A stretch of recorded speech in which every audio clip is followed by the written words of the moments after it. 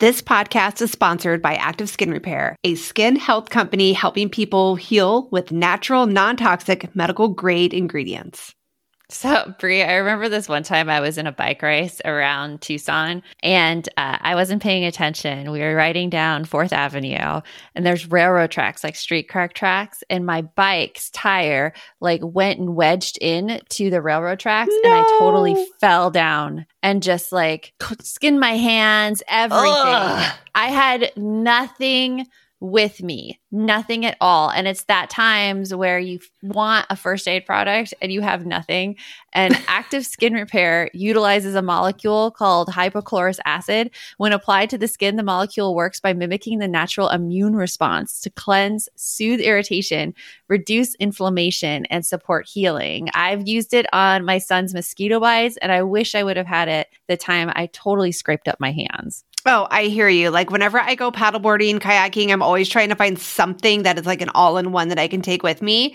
And Active Skin Repair could be used like that. It can be used to treat cuts, scrapes, burns, sunburns, rashes, and other types of skin damage. It's also safe and non-toxic, which makes it suitable for all skin types, all parts of the body, like eczema and acne-prone skin, all of that. With over 500,000 happy customers, thousands of 5-star reviews, and ingredients so safe and clean they can be used from the youngest member of the family to the oldest, you now have one simple solution for all of your family's skin health needs. Visit www.activeskinrepair.com to learn more about Active Skin Repair and to get 20% off your order. Use code NOGUILT.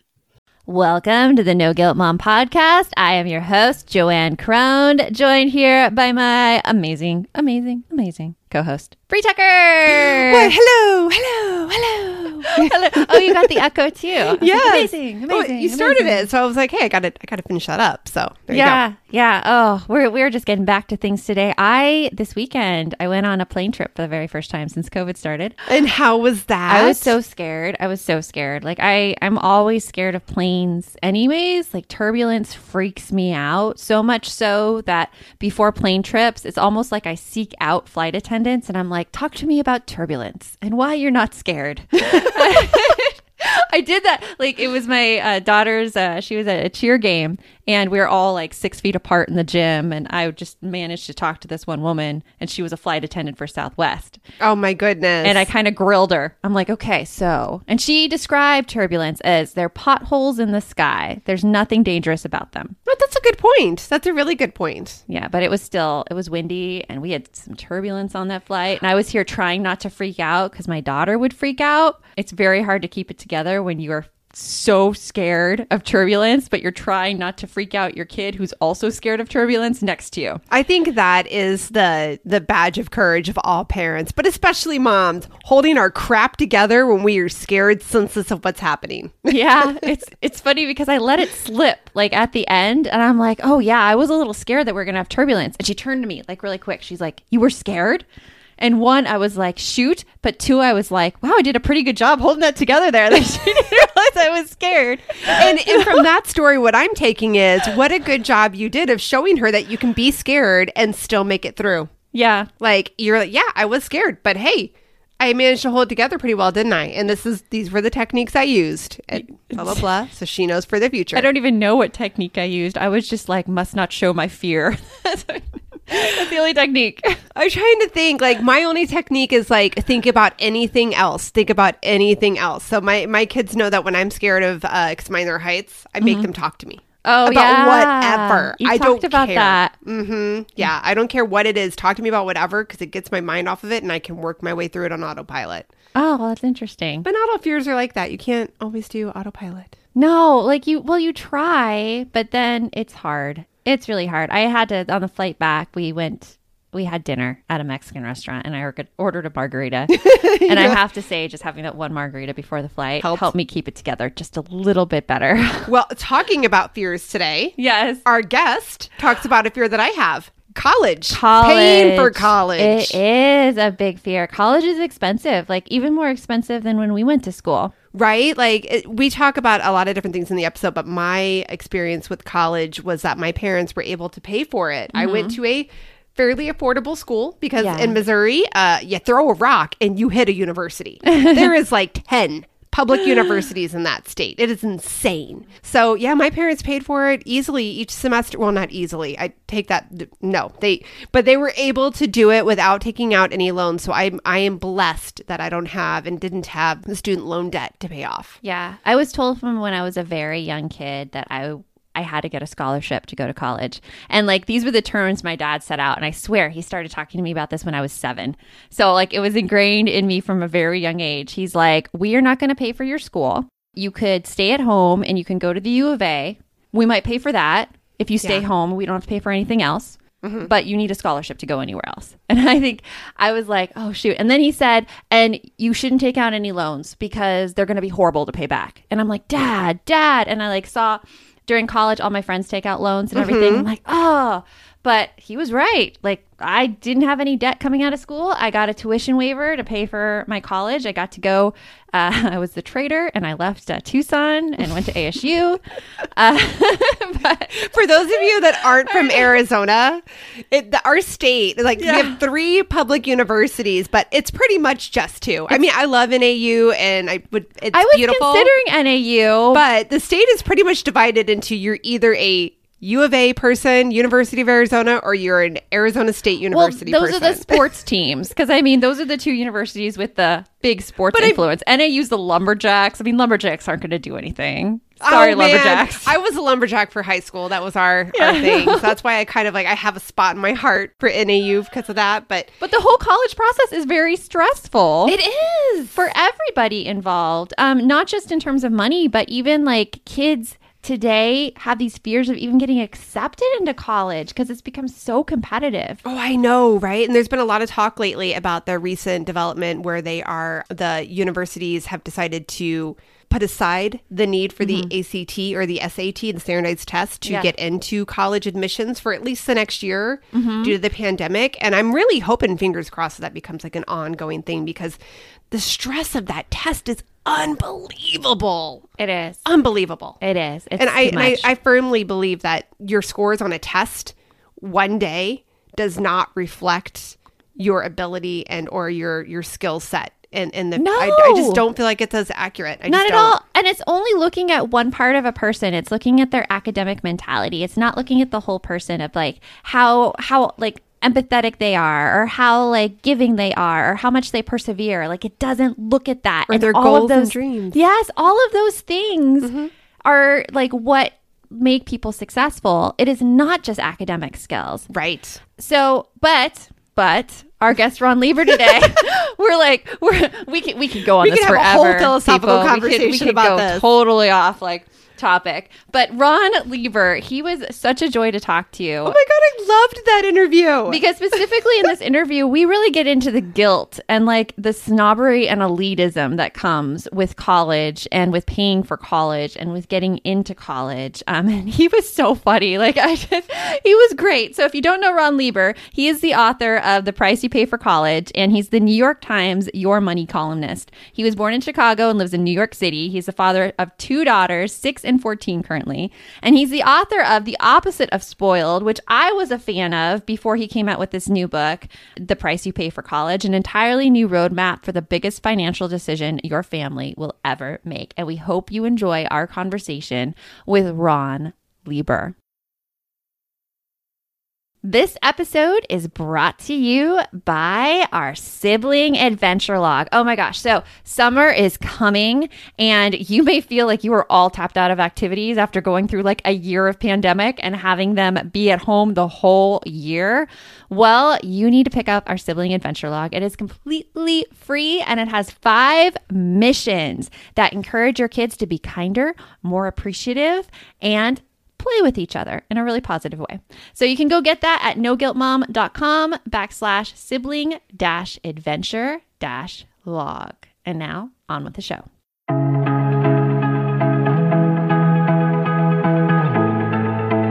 You want mom life to be easier. That's our goal too. Our mission is to raise more self-sufficient and independent kids, and we're going to have fun doing it. We're going to help you delegate and step back.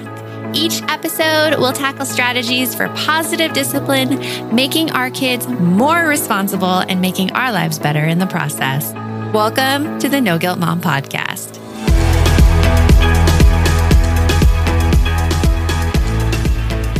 Welcome, Ron, to the No Guilt Mom Podcast. We're so happy to have you here and with us. And I got so excited when you were coming on because I read The Opposite of Spoiled, and I used The Opposite of Spoiled as a reference in a lot of my blog posts a few years ago. And just to get me I was writing about entitled kids and how to not raise an entitled child. So your book was extremely helpful to me. So welcome.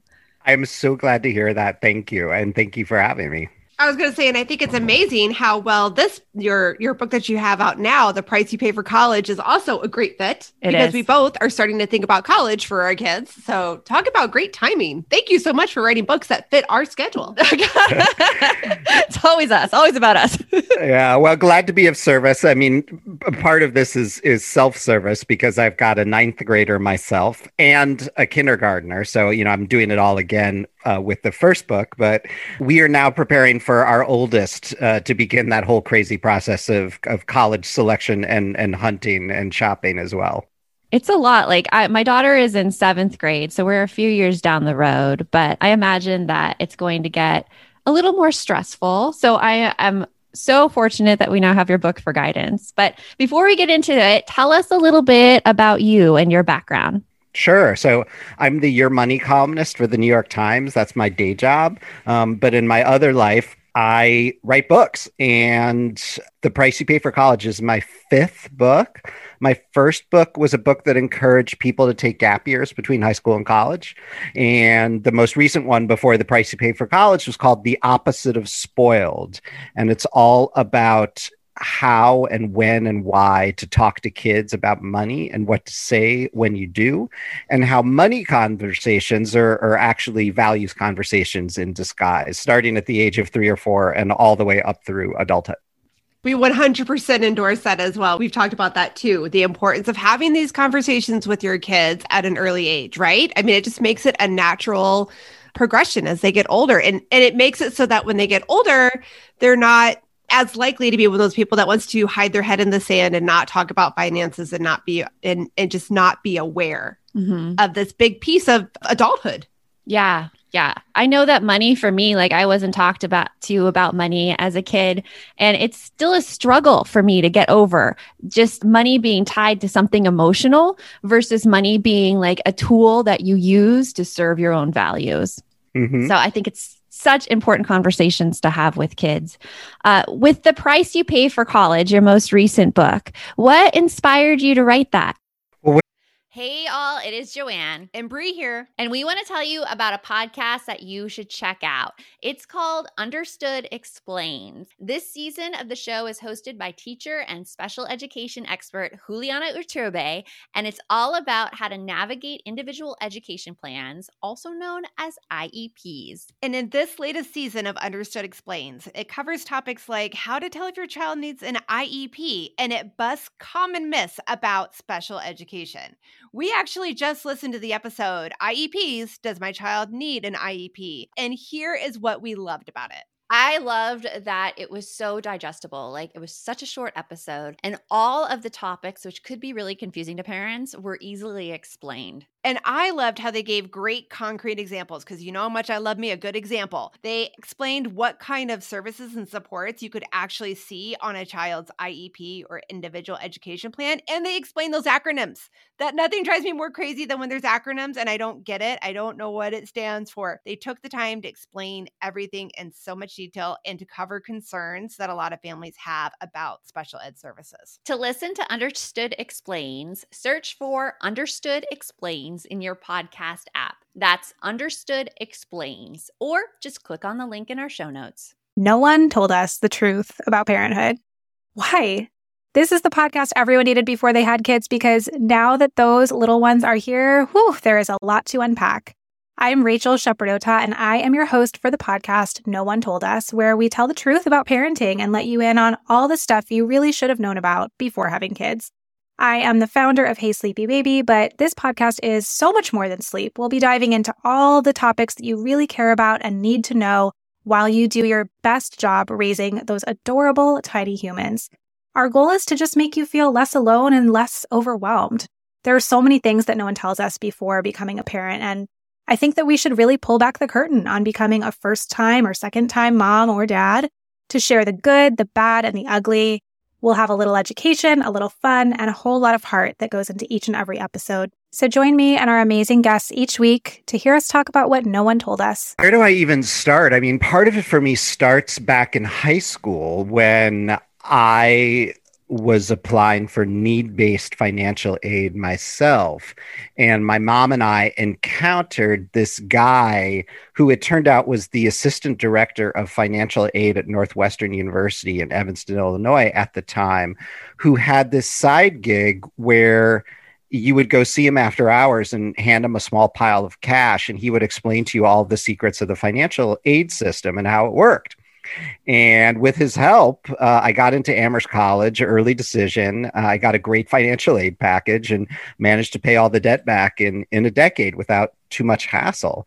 And it was a real lesson for me that there are complex systems involving money all over the place, that there's usually a grown-up around somewhere who knows how to beat the system.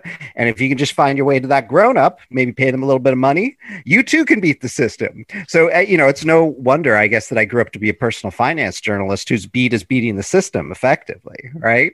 So then I became a parent myself in 2005, became obsessed with, how to pay for college and how to save for college. And so I started writing in 2005, back when I was at the Wall Street Journal, about 529 plans and savings, and then got caught up in all the student loan coverage that a lot of us started doing, a little more than a decade ago. And I still do that to this day. But here's what changed. I wasn't aching to do another book after the last one, but right around the time that last one came out, my inbox, my voicemail started to fill up in increasing volume each and every spring with a whole bunch of real smart parents who had nevertheless missed out entirely on how the money part of college has changed completely from when we all went. And the stories always went something like this. Ron, I didn't really understand that we weren't going to be eligible for any need-based aid. I didn't believe it, frankly, because we quote unquote only earn $250,000 a year. And I couldn't really believe that the schools were going to ask me to pay 75, right? But they are. Mm-hmm. And now we can't do it. And we're not sure what to say to our kids.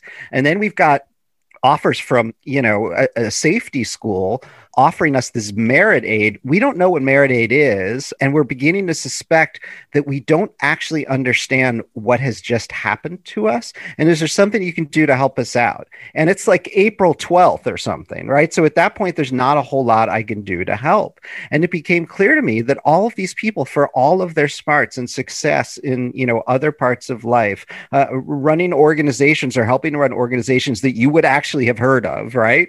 Nobody had stopped to explain to them how the financial aid and merit aid and discounting system actually works. And their college counselors weren't doing it, and their fellow parents had filled their heads with inaccurate information.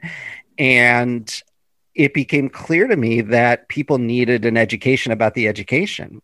And I wasn't going to be able to do it in 5 or 10 newspaper columns for the New York Times. And so that's how it started. That's amazing. And it's funny that you mentioned that you paid a guy a sum of money and he walked you through the things, because immediately my mind went to the college scandal that happened a few years ago with that same kind of thing. And obviously there are differences, but I think it goes back to many parents just do not feel like they can get their kids into school using the established means of getting them in, which causes them to do these insane things instead of really educating themselves about the merit-based aid available and the financial aid available. So it's interesting that your mind went there. There are some fascinating parallels, right? I mean, we literally knew a guy who knew a guy, Like, that's how we got to the guy, right? Yeah. The guy told us to come in the side door at 5:01 p.m. of the financial aid office at Northwestern University, just in case any of his colleagues were still around. We paid him cash on the barrel. I'm sure he didn't report it to the IRS, right? So were any lines drawn or any lines crossed? I think he would not have spoken to us if we were actually applying to Northwestern. He was an ethical dude, Right. I think, in that respect. He did not tell us to cheat or lie. What we were paying for access to was information. We were paying for granular understanding of what each of the lines of what was then known as the FAF form, now known as FAFSA, what each of those lines actually meant and were for. And were there things that you could do legitimately, legally, without committing fraud ahead of time to make yourself look just a little bit more needy? In other words, eligible for more grants that you wouldn't have to pay back. There's nothing illegal or unethical about that, right? But if you take a step back from that, there's something pretty insane about a system that requires people, particularly lower income people, to jump through all of these hoops to gain an understanding of a system that need not be this complex in order to afford to go to a school that probably ought to be subsidized by the government a little bit more so nobody has to do all this bullshit. Amen. Yes! Amen. Yes. I'm over here like just holding my mouth shut so you could get through it because I'm like, yes, hallelujah. I mean, like you say in your book, times have changed so much from what we went through. Right. And what I'm describing is 1988. 2021? I mean, God help us. Right? I mean, you ask the question, like, shouldn't people just be able to sort of figure this out and do their homework? And it is possible. It is possible for a parent with a lot of privilege, a lot of time on their hands, a lot of access, right, to crack the code on this on their own. It is possible, right? It is possible, though not likely, that you'll end up in a school as a family with a college counselor who, when that counselor is done with all of the, enormous task of just trying to sort out fit for each student in their charge, right? That they will also, in their own spare time with hours 64 and 72 and 89 of the week, also help you figure out the financial side, but probably not, right? You're on your own. Right. We're on our own. I wish my book did not have to exist, but I sort of felt like I had no choice because we weren't having the right conversations around this. People were not educated about how the process worked. It was not their fault. I needed to fix that. And that's just the baseline, right? That's before you start to begin to contemplate the question of, well, what should we pay for this, right? Right? What is our ability to pay? What is our willingness to pay? Is there a gap between that? How do we navigate that as a family? And then how do we go shopping based on those parameters, right? This wasn't stuff that I could sort out in the newspaper. And I wish the system wasn't so complicated that I had to figure it out in 313 pages. It should not be necessary. It should not be necessary, not at all. And when I was reading your book, what struck me is that how much easier it is to get into a good school when you already have connections at that school, when your family already has the money, and how incredibly difficult it is if you don't have any of those connections. It just continues with the gap. Yeah. It just continues to accentuate the gap we already have going. So a lot of parents, like you say, that they have a lot of unhelpful feelings when it comes to the college process. What could parents kind of do about those feelings? And first, like, what are those feelings that are kind of butting up against parents when they're thinking about colleges for their kids? Yeah. And so when I describe them as unhelpful, which I do, it is not to, cast blame or shame, right? The system seems almost custom designed to make us feel things. Some of the things that we feel are not helpful when it comes to taking a clear-headed approach to figuring out what we ought to pay for all of this for our precious children, right? So I just want to name that phenomenon because nobody was talking about it, right? And just to step back for a second, I keep an equation above my workspace. It's a framed equation and it just says money equals feelings, right? So any financial conversation, let alone this one, has to always start with a sort of recitation of that fact, right? Anytime you're making a financial decision, there are going to be feelings involved, emotions, right? That's just how it goes. And the only harm in that is not acknowledging it, right? So fast forward to the college question, and here's what you've got. You've got a really large amount of money, at least at the list prices. You've got a super complex system that is at least partially obscured and hard to figure out. And then the decision that you're making is about launching your precious child or children out into the world. That is a toxic stew for intense feelings that can potentially be unhelpful and lead you astray, right?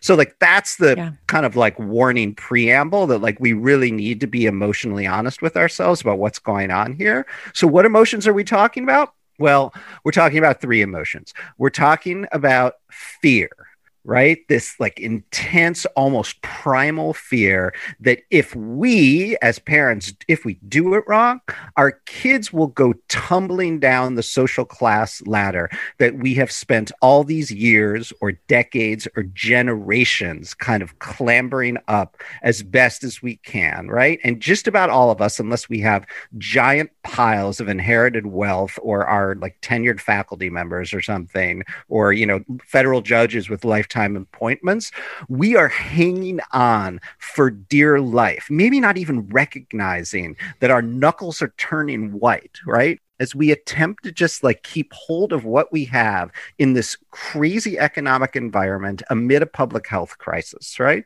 So we're afraid. Right? We're afraid that if we screw this up, if we send them to the wrong place, if they do the wrong thing once they're there, you know, we're afraid that they will not have what we have or achieve what we've achieved and that they will suffer for it. So that's number one, fear. Hey there, I'm Debbie Lieber, the founder of Tilt Parenting and the author of the book Differently Wired. The mission of Tilt is to change the way neurodivergence, whether that's having a learning disability, having ADHD, being gifted, autistic, or some combination of all of the above, is perceived and experienced so differently wired kids and the parents like us raising them can truly thrive. On the Tilt Parenting podcast, I get to talk with authors, therapists, educators, and parenting experts who are committed to this mission. I ask the questions my listeners are most curious about when it comes to supporting our kids. And in turn, my guests share strategies for challenges, out-of-the-box ideas for navigating school, best practices for therapies, tips for advocating, and so many thoughtful insights on what it really takes to help our kids grow up feeling seen and respected so they can create awesome lives for themselves. I know that raising a differently wired kid can feel overwhelming and isolating, but I promise you, you are not alone, and it can feel so much better. If you're on this parenting journey, come listen to Tilt Parenting. Together, we can shift this paradigm and show up for our exceptional kids with hope, possibility, and joy. Are you overwhelmed by the things that get in the way of you doing what you want to do? Are you looking for ways to simplify life to better align with your values? Do you want to create space in your schedule so you have room for more of the good stuff? Play, joy, relationships, gratitude, and more? If you answered yes to any of these questions, I invite you to check out Edit Your Life, a podcast to help you edit the unnecessary from your life so you have more room to enjoy the awesome. Through episodes with me, Christine Coe, and a range of super smart, compassionate, and thoughtful guests, you'll come away with big picture insights and practical ways to declutter your home, schedule, and mental space without getting bogged down by perfection. I have always believed that small moments and actions matter tremendously. My goal is to help you find agency and space in your life through doable baby steps that will leave you feeling accomplished instead of overwhelmed. Check out Edit Your Life wherever you enjoy your podcasts. Guilt. Where do we even start with this? There's so much. Yeah, I mean, I mean, you two should deliver this part of the soliloquy, right? We're working on it, just like everyone else. I mean, we don't earn enough so that our kid or kids can make whatever choice they want or need without having to think about money, and that's our fault. Guilt that we did not save enough because we spent a whole bunch of money on whatever it is that we spent a whole bunch of money on 5 minutes or 5 hours or 5 years or 15 years ago. And now we don't have enough so that we don't have to worry about it. Guilt that we are not doing what our parents did for us. Guilt that even if we have the ability to pay or the ability to borrow, and it is actually relatively easy to borrow the entire cost of attendance at any school in the United States because the federal government, quite strangely, makes that opportunity available to us. Guilt that we are unwilling to borrow, right? Or guilt that our ability to pay does not match our willingness to do so because maybe our kids are making us feel guilty about whatever constraints that we are placing on this process. Guilt, guilt, guilt. There are so many one-way itineraries to super nasty guilt trips that we need to get ourselves off of. And then number 3 is the snobbery and elitism that can, easily invade this process. And it's everything from our own insecurities about the Facebook sweatshirt reveal on, April 30th, to our kids' insecurities about not wanting to look or feel lesser if they have chosen a school that nobody in Arizona has heard of, even if it's like 5 times better than Arizona State, right? Then there's other people's snobbery and elitism, right?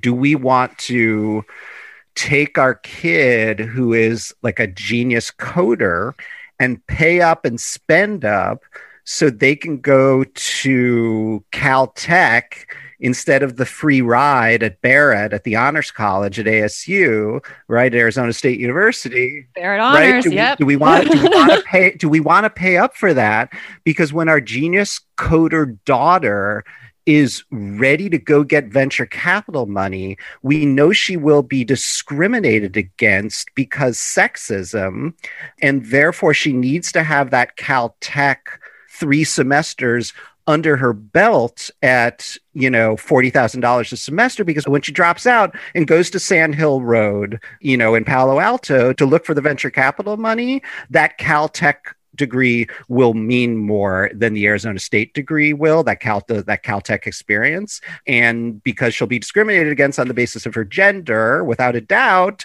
right, we need to give ourselves over to other people's elitism to protect her. This chapter on snobbery and elitism really triggered me because I got a degree from Arizona State, and then I moved out to Los Angeles wanting to be in the entertainment industry.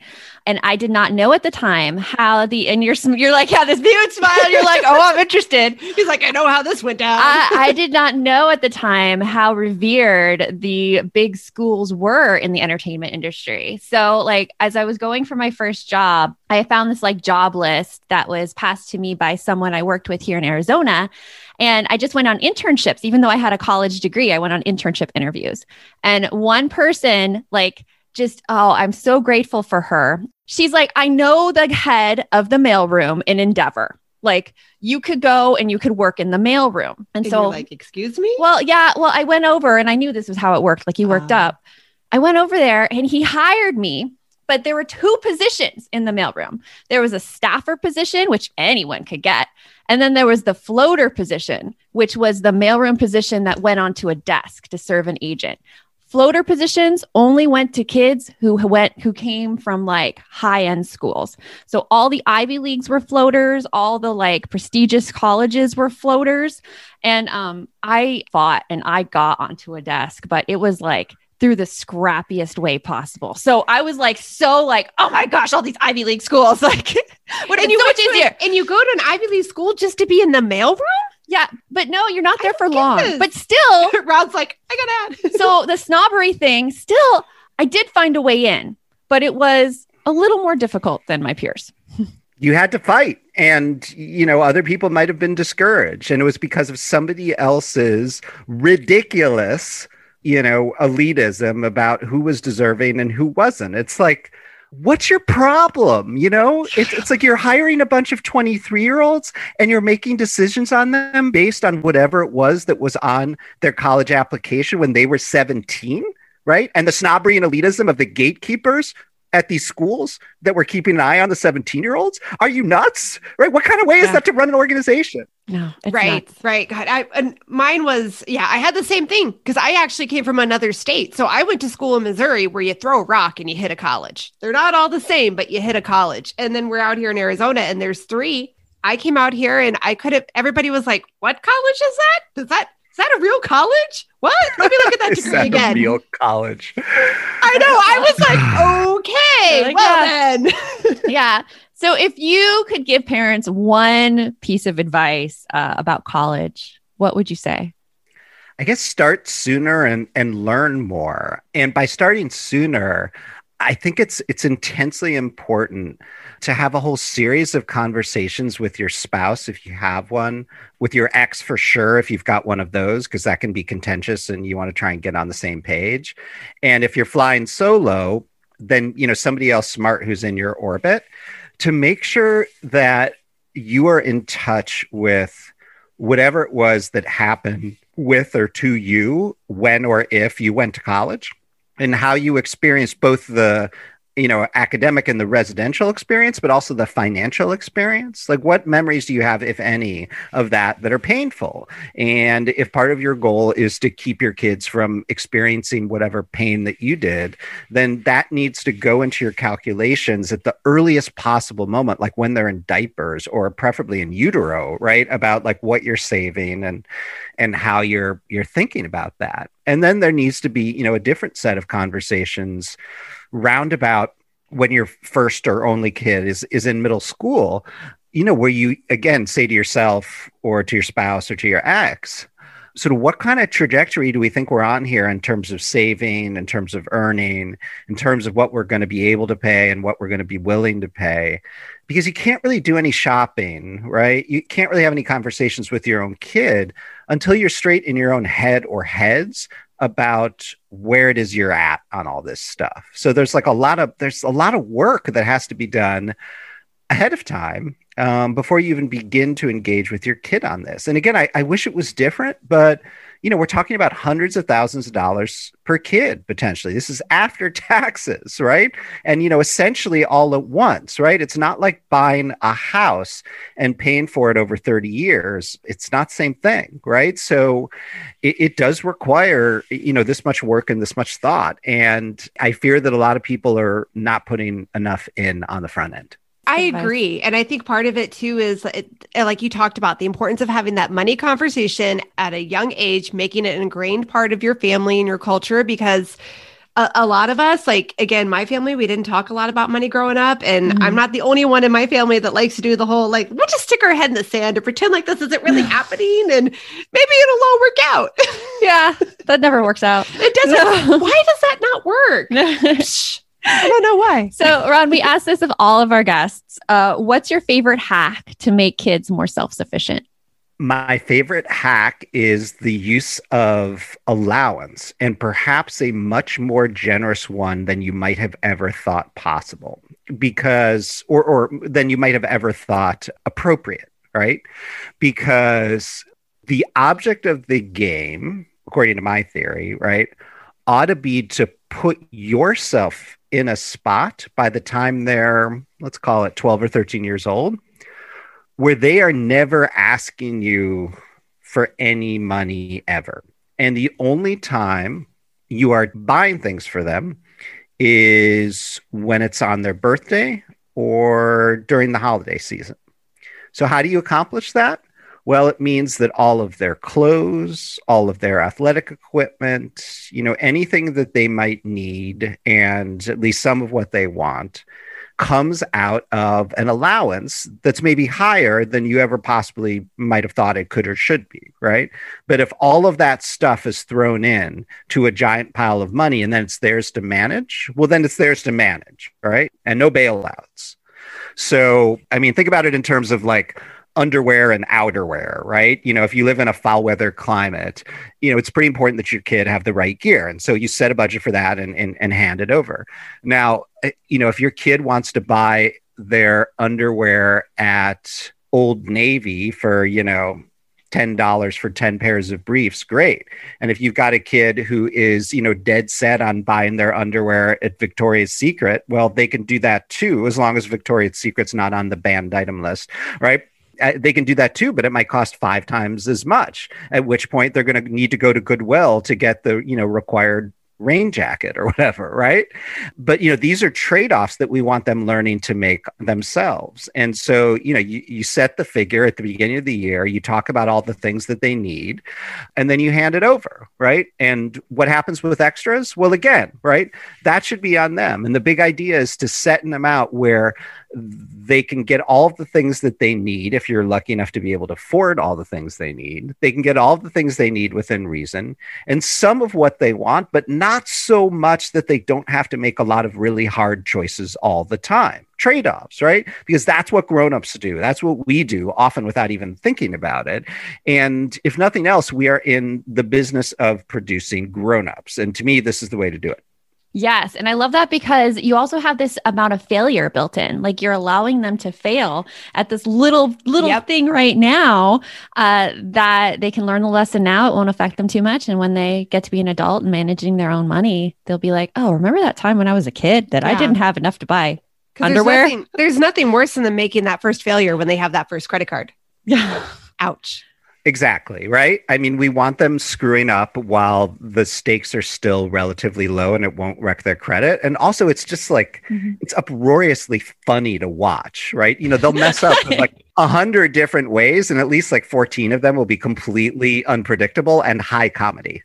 High comedy, yeah. And you could just look and be like, oh, that's too bad. Okay. Yeah. So what do you have coming up for you that you're really excited about? I mean, like all of us, I just want to get out again.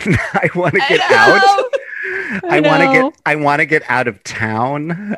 I was just looking. I mean, I'll just sum it up for you. I had a piece drop this morning in. I've got a story in the new issue of Town and Country magazine about colleges and how colleges, some of them will try to spend a lot of money to become luxury products, and when, if ever, a college can transition from being a luxury product to a luxury brand, and what the difference is between those two. So basically, kind of comparing colleges to watches in a lot of ways. Anyway, they did a little bit about me on the contributors page of the magazine, and they asked me about a couple of things that I'm looking forward to. And I noted that I'm going to try to run my first marathon in October in Chicago, which is my hometown. And then my wife and I are trying to get to Israel, and there's a particular spa that we want to go just chill out at for a couple of days. And I realized, looking at the contributors page this morning, that, oh my God, those two things are actually in the same week. Like, I didn't realize that the marathon was the same week that we thought we were going to Israel. And I'm like, how am I going to pull that off? And then I was like, who cares? I'm going to go freaking everywhere as soon as I have needles in both my arms. Like, I'm just going. Our kids can fend for themselves. Yeah, let the kids fend for themselves. It's all good. Well, it has been wonderful having you on. Thank you so much for joining us. And we'll talk to you soon. It was my pleasure. Thanks for having me.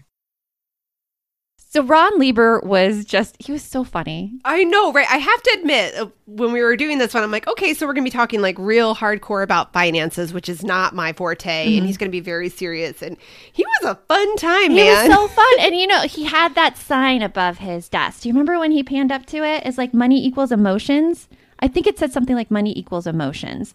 And it's so true, because so much of money, it's not just like financial, like spreadsheets and lists. It's really about values and the emotions and the guilt that comes with it, and tackling all of those things. Well, and I do think it's true to even say that money evokes so much emotion out of you, like spending it, not spending it, saving it, having the right amount. And we talked about the college scandal, which cracked me up. Because what he was describing with the back room and the opening and the knock 5 times, and I'm like, is this legal? But it is. I mean, what he was saying, it was completely legal. But how he had someone help him with admissions and scholarships. I want to know where that person is. So, hey, if you are listening out there in podcast land, whomever you are back there behind the dark door that can help me figure out how to find the scholarships I need for my kids to get them into college, I'm knocking. Come knocking. Whatever it takes, needs I'm knocking. Your help. Oh, and I need it like dumbed down, man. Like I need it where like you give me the website link and you tell me the exact answers for each question, because It needs to be as simple as possible. Like, I remember the passport thing. I've been trying to get my passport renewed, or not renewed. My name changed, so I have to get it fixed. And I've been so scared to do it because I'm like, the directions aren't clear enough. I'm scared. I don't know what to do. Yeah. Yeah. And it's really hard sometimes dealing with government agencies, because a lot of people, like, when you go to a government agency, I don't know if this has been like your experience as well, but some people are very, very helpful. But those people who are really, really helpful seem to be few and far between, because most people appear to either think that you did not do the work you were supposed to do and did not fill out form 24C the correct way, and now you have to go back to the end of the line. Like, do you ever yes. It's just my heart starts beating whenever I have to deal with like a federal or state department. Which I think is part of the whole issue with this whole college thing. It is so scary and intimidating. There's so many little loopholes and roads that you have to go through, and I think that's what makes it so hard, and why we just push it away. I know. Push it under the rug. But Ron was great. Yes. Yes. We hope that you liked our conversation with Ron Lieber. And hey, we really want to hear from you. So if you have ideas for episodes, or maybe you just have a struggle that you need some inspiration on how to fix, email us. Email us at hello@noguiltmom.com, and we will make sure to create an episode about it. Or find the person who we need to find. Yes, we love that kind of stuff for sure. So if you like this episode with Ron Lieber, definitely go out and get his book. It's on sale right now, The Price You Pay for College. It's an amazing, amazing book. And you know what else I loved about it? The format. He wrote it where each chapter is a short New York Times article. So even Bree, who has a short attention span, was able to get to the chapters no problem, because they were all just a few pages each. Yeah, so I like that. Loved that format. So remember, the best mom is a happy mom. Take care of you. We'll see you next time. Thanks for stopping by.